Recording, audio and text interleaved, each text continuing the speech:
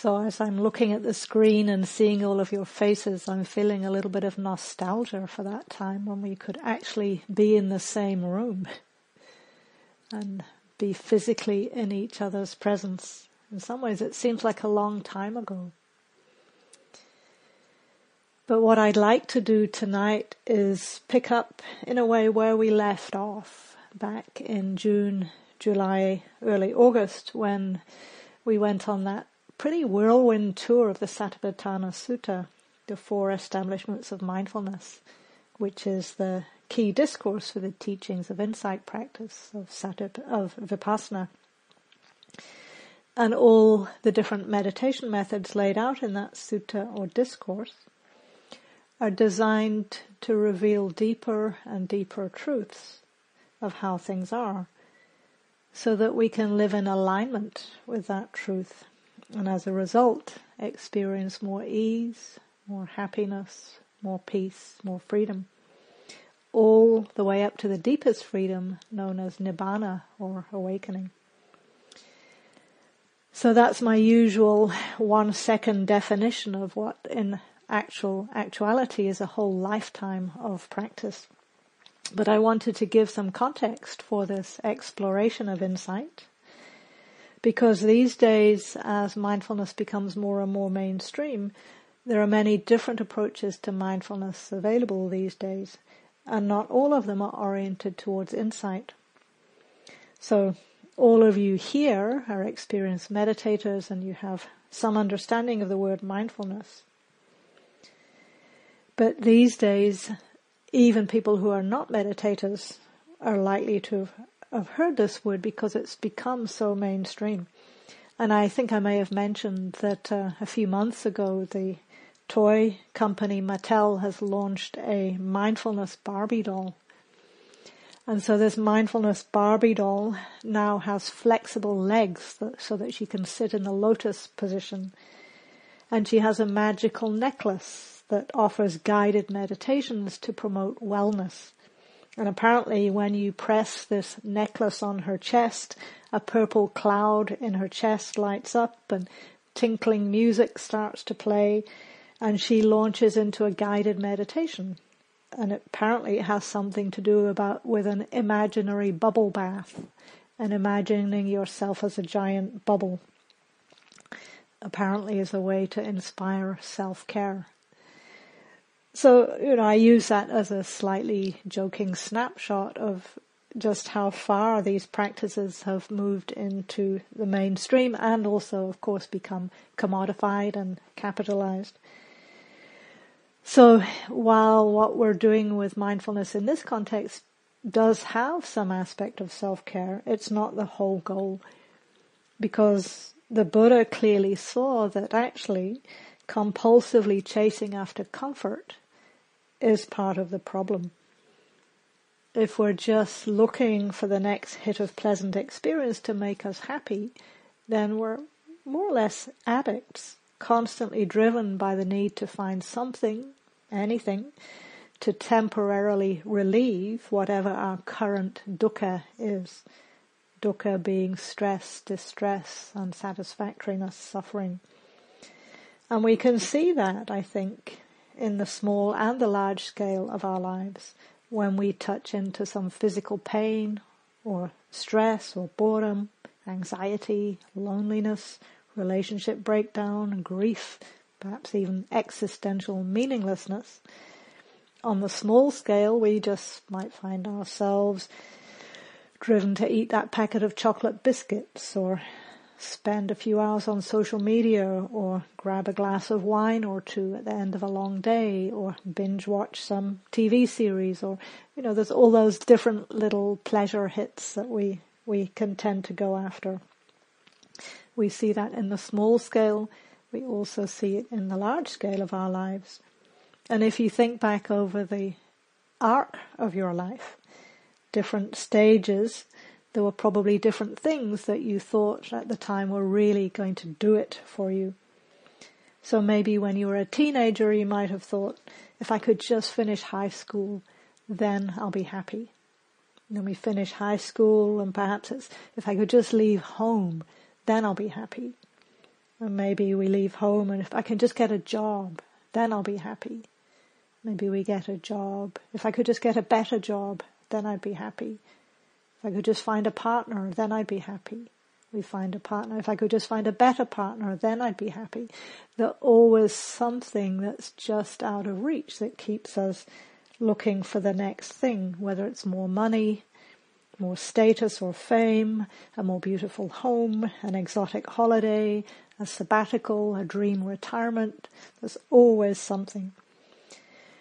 Which is not to say there's something fundamentally wrong with wanting to improve our lives.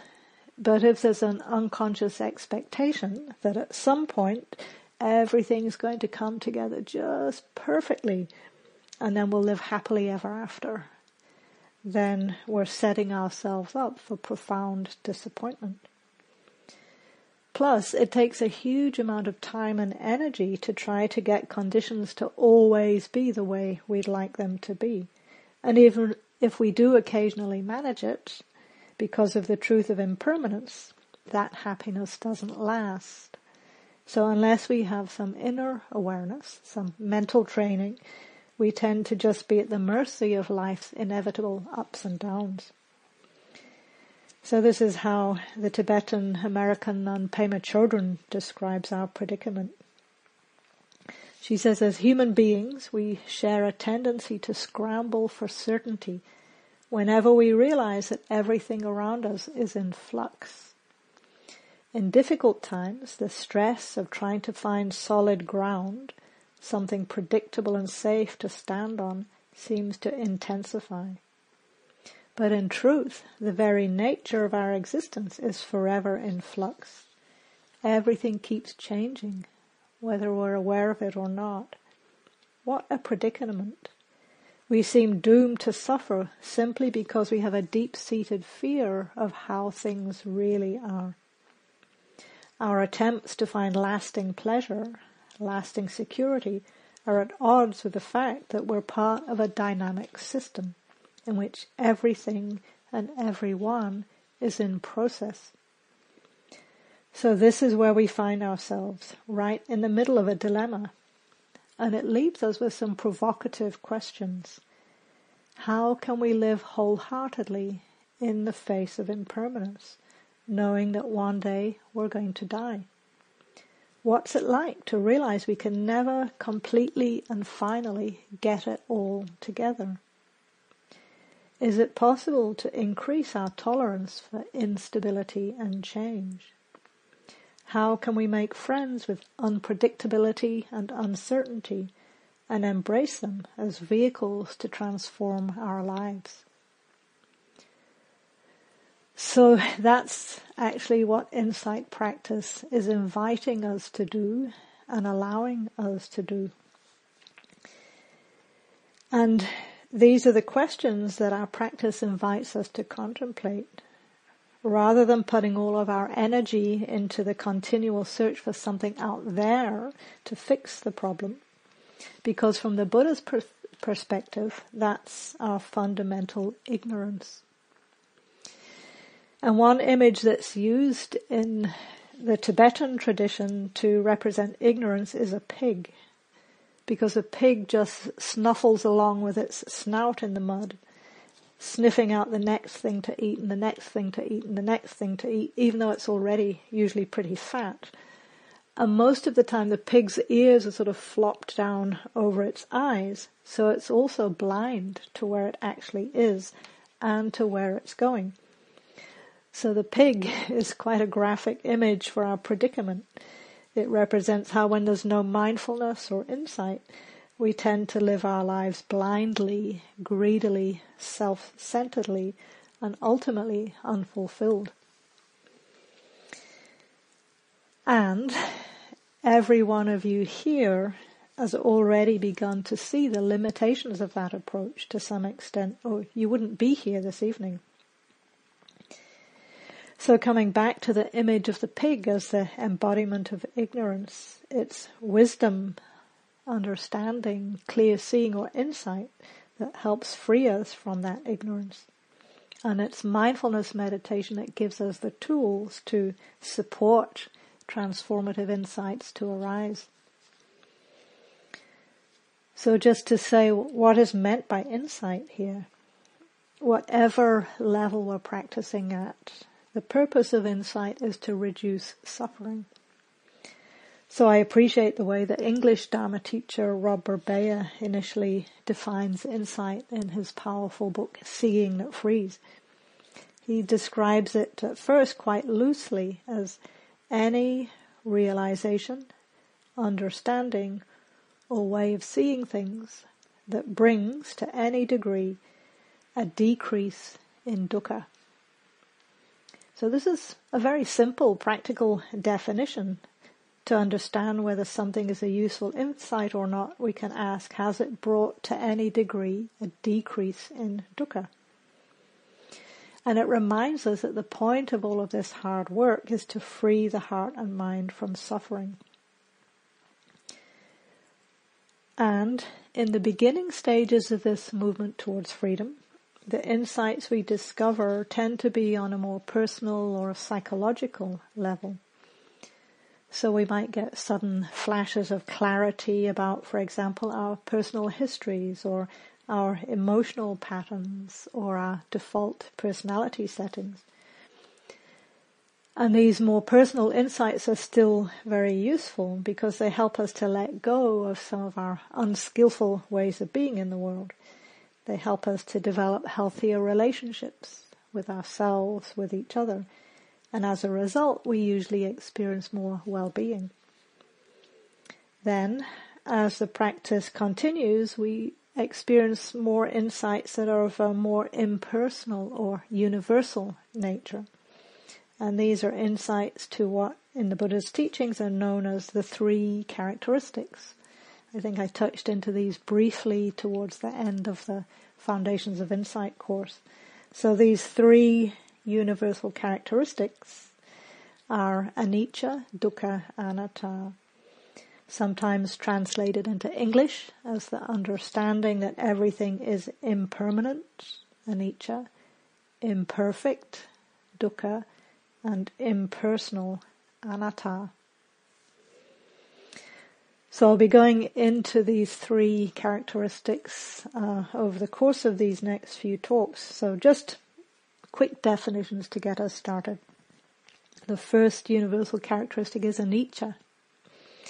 Everything is inconstant, changing, impermanent. And because of that, it leads to the second universal characteristic, dukkha. Because everything is unreliable, unsatisfactory, imperfect, it's dukkha. And then the third characteristic is anatta.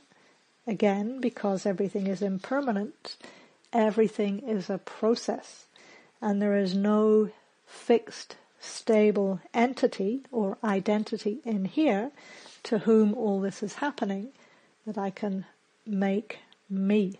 There's no permanent self at the center of it all.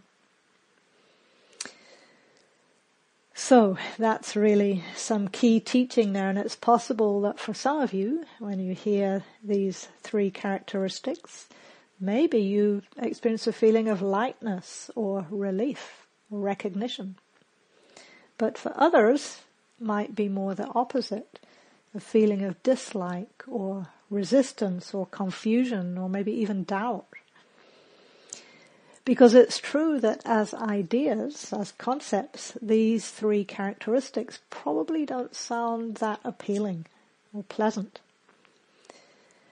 But as we experience them directly for ourselves, on the level of immediate experience rather than concepts, we really start to taste the benefits of living in alignment with anicca, dukkha, anatta.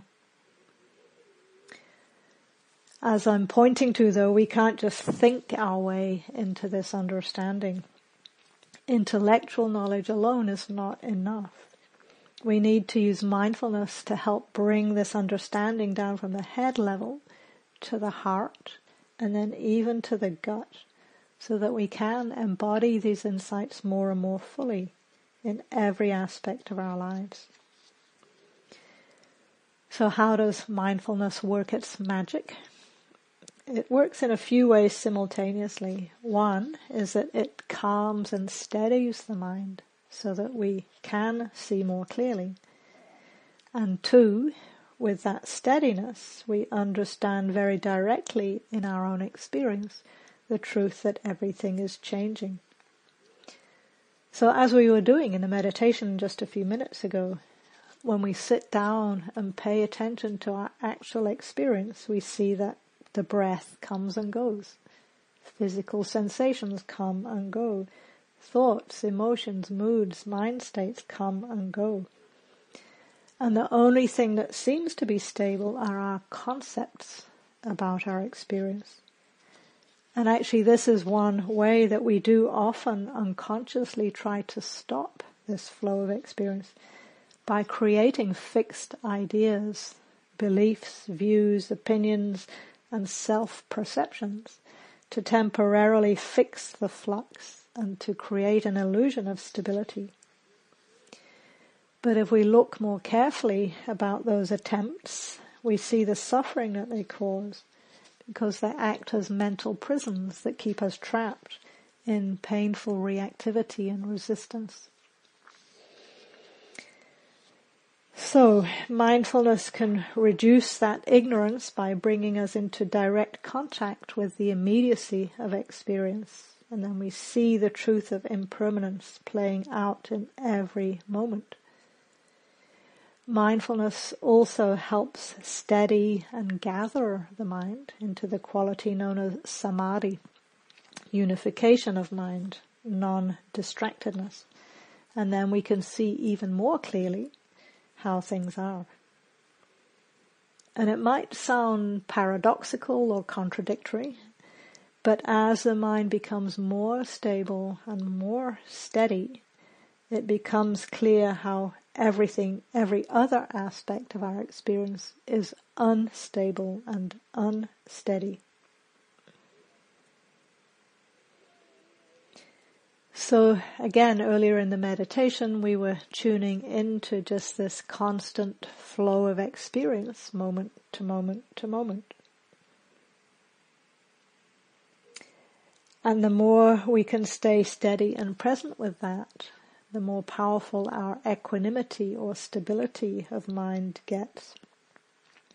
And when we have some baseline level of equanimity, it's easier to see where and how we resist that flow. So I find this very interesting. Maybe you've had this experience that you're just settling back, you're steady, you're in your meditation, there is some feeling of just experiences moving through.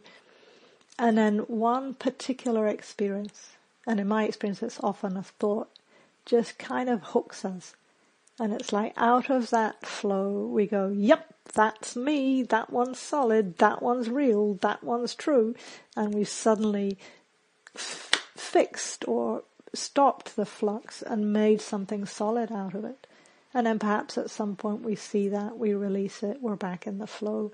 But it can be fascinating to watch that in our practice. Out of all the myriad changing experiences, which ones do we take the bait of, metaphorically?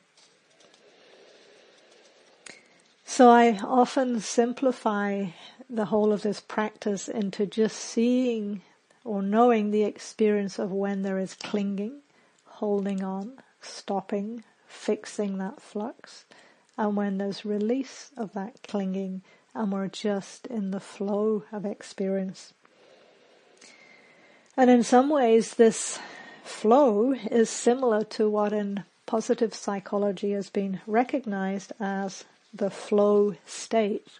Some of you may be familiar with that.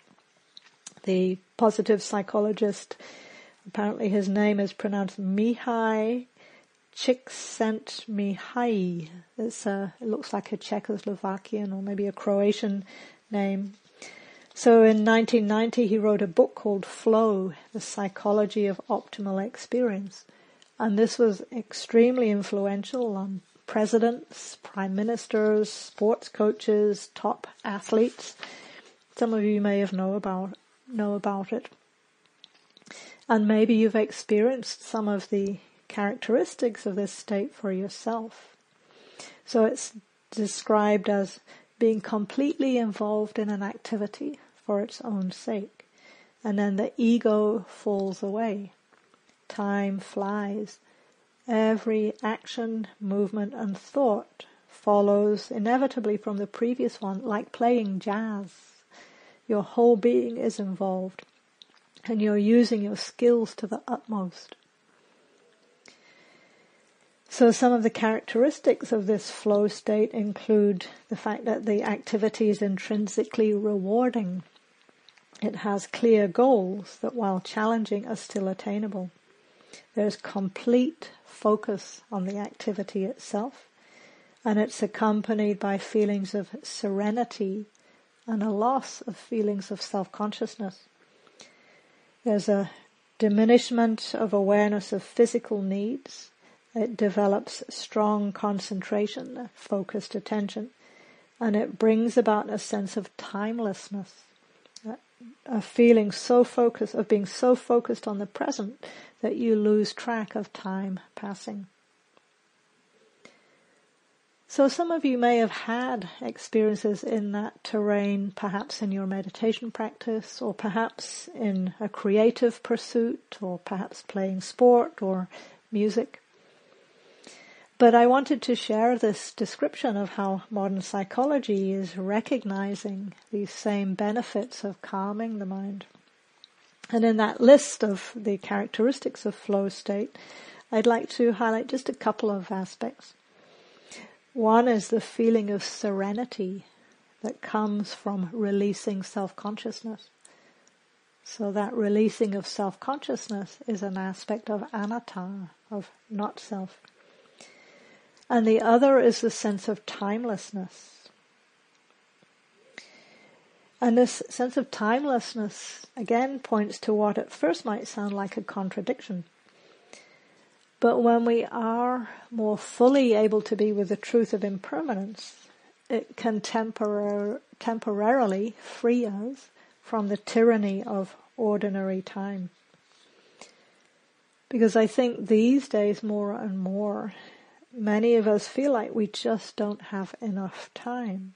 And it's even been said that time is the new poverty. By contrast, though, when we sit in meditation and we allow ourselves to live more at the speed of the body instead of at the speed of the mind or at the hyper speed of technology, we taste some moments of ease. And I think that's perhaps one of the attractions of meditation practice.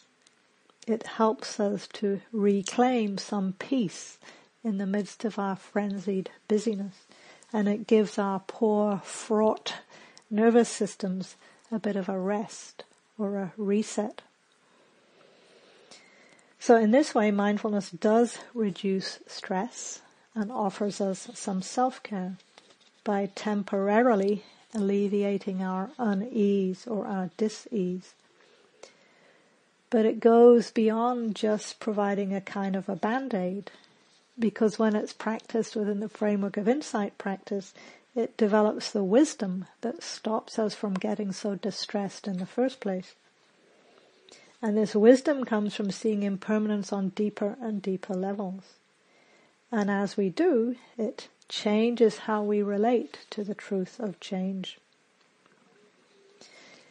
In the beginning, though, I think many of us have a somewhat superficial understanding of change and often an ambivalent relationship to it.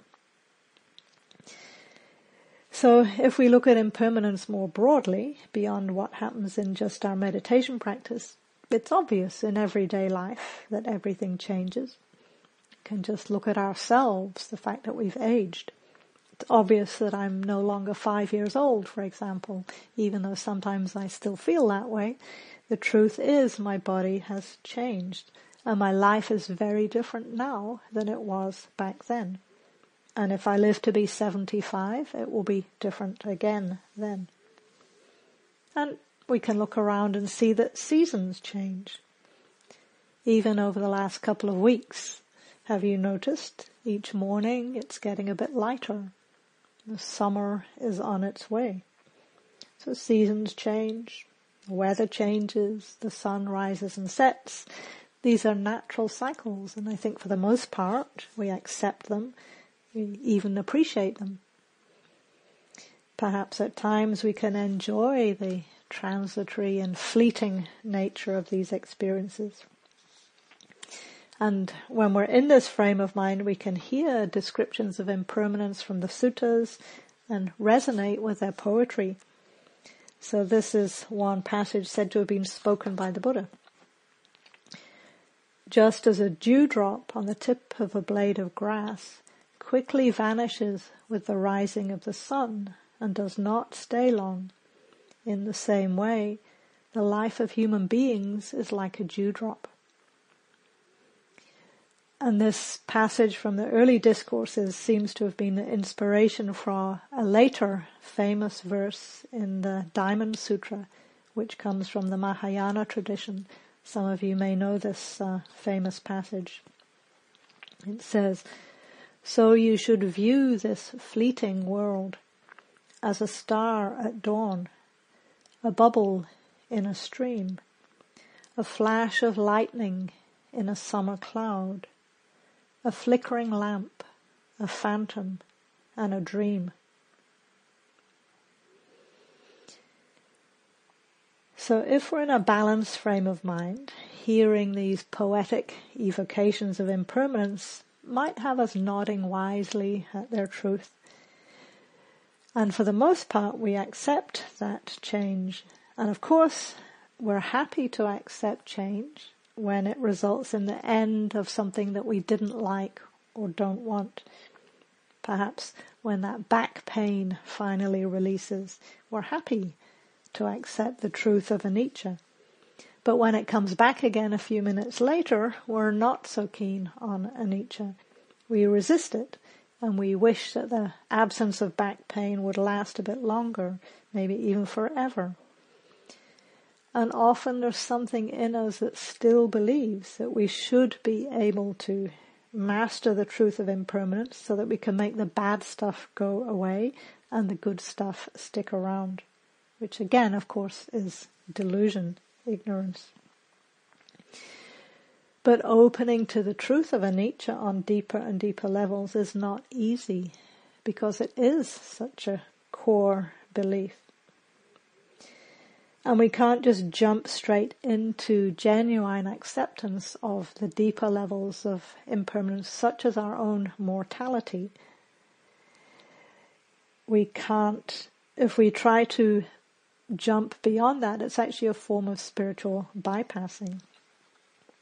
So truly accepting change doesn't mean overriding the grief that we often naturally feel in the face of loss. It's more about letting ourselves fully feel that loss, but without clinging to it. And just as with every other aspect of the Buddha's teachings, this is a training. When we sit in meditation and we practice opening to impermanence, change, loss on the moment-to-moment level, this strengthens our resilience, our equanimity, our wisdom, and our capacity to navigate that same impermanence, change, and loss in the bigger picture of our lives. So this is how the Zen priest Joan Halifax Roshi describes this process. She says, "We in our lives experience one loss after another. It could be the loss of a breast, the loss of a loved one, the loss of a child going into adulthood, which is a way of loss for many parents. Could be loss of identity, loss of capacity." She says, "My own experience of aging is there are capacities I had 10 years ago I no longer have, and I have to reflect upon those losses. And of course the loss that all of us will face in anticipation of death. And this loss is something that brings great depth and meaning into our lives and helps us to articulate internally our priorities and what is really important for us." So even though we frame it as loss, there's perhaps part of what she's pointing to is in line with that old cliche that every cloud has a silver lining. Generally, when we think of impermanence, we tend to focus on the challenging aspect of it, to cling to what we're losing, and not to see the benefits that change often allows. So again, I'm guessing if I were to ask each of you, you can think of an example from your own life. If you bring to mind a time when there was great change of some kind, perhaps even tragic loss, that at the time may have seemed absolutely devastating. But if you think back now with the benefit of hindsight and perhaps the stability of equanimity, you can probably also recognize at least some positive benefits that change, that loss made possible. And in fact, impermanence is fundamentally necessary for human growth. If it wasn't possible to change, none of us would be able to develop on this path. And on one level, that seems so obvious, it might be hardly worth stating. But again, we tend to overlook the positive side of impermanence in our drive to find security. And then, ironically, often when we do manage to find some temporary security, some steadiness, some stability, often before too long that very security becomes stultifying, claustrophobic, a kind of prison that we're suddenly desperate to escape from. So the Belgian psychotherapist Esther Perel recognized this often contradictory relationship to change when she talked about the reconciliation of two fundamental human needs. On the one hand, our need for security, for predictability, for safety, for dependability, for reliability, for permanence. All these anchoring, grounding experiences in our lives that we call home. But we also have an equally strong need for adventure, for novelty, for mystery, for risk, for danger, for the unknown, the unexpected, for surprise. You get the gist. For journey, for travel. So you could say that this journey, this travel, is the path that all of us here are walking on now as we investigate our relationship to impermanence and notice where, when, how do we resist impermanence, cling, hold on, or defend against it. And in that clear seeing, then we can then strengthen the skillful qualities of heart and mind that allow that clinging to release. So I'd like to close with a quote from Gil Fronsdal that summarizes the really crucial role of impermanence in our practice. He says, change is a central feature of life. It can be exhilarating, frightening, exhausting, or relieving. It can spark sadness or happiness, resistance or grasping. Insight into impermanence is central to Buddhist practice. It points us towards becoming equanimous in the midst of change and wiser in how we respond to what comes and goes. In fact, Buddhism could be seen as one extended meditation on transience as a means to freedom.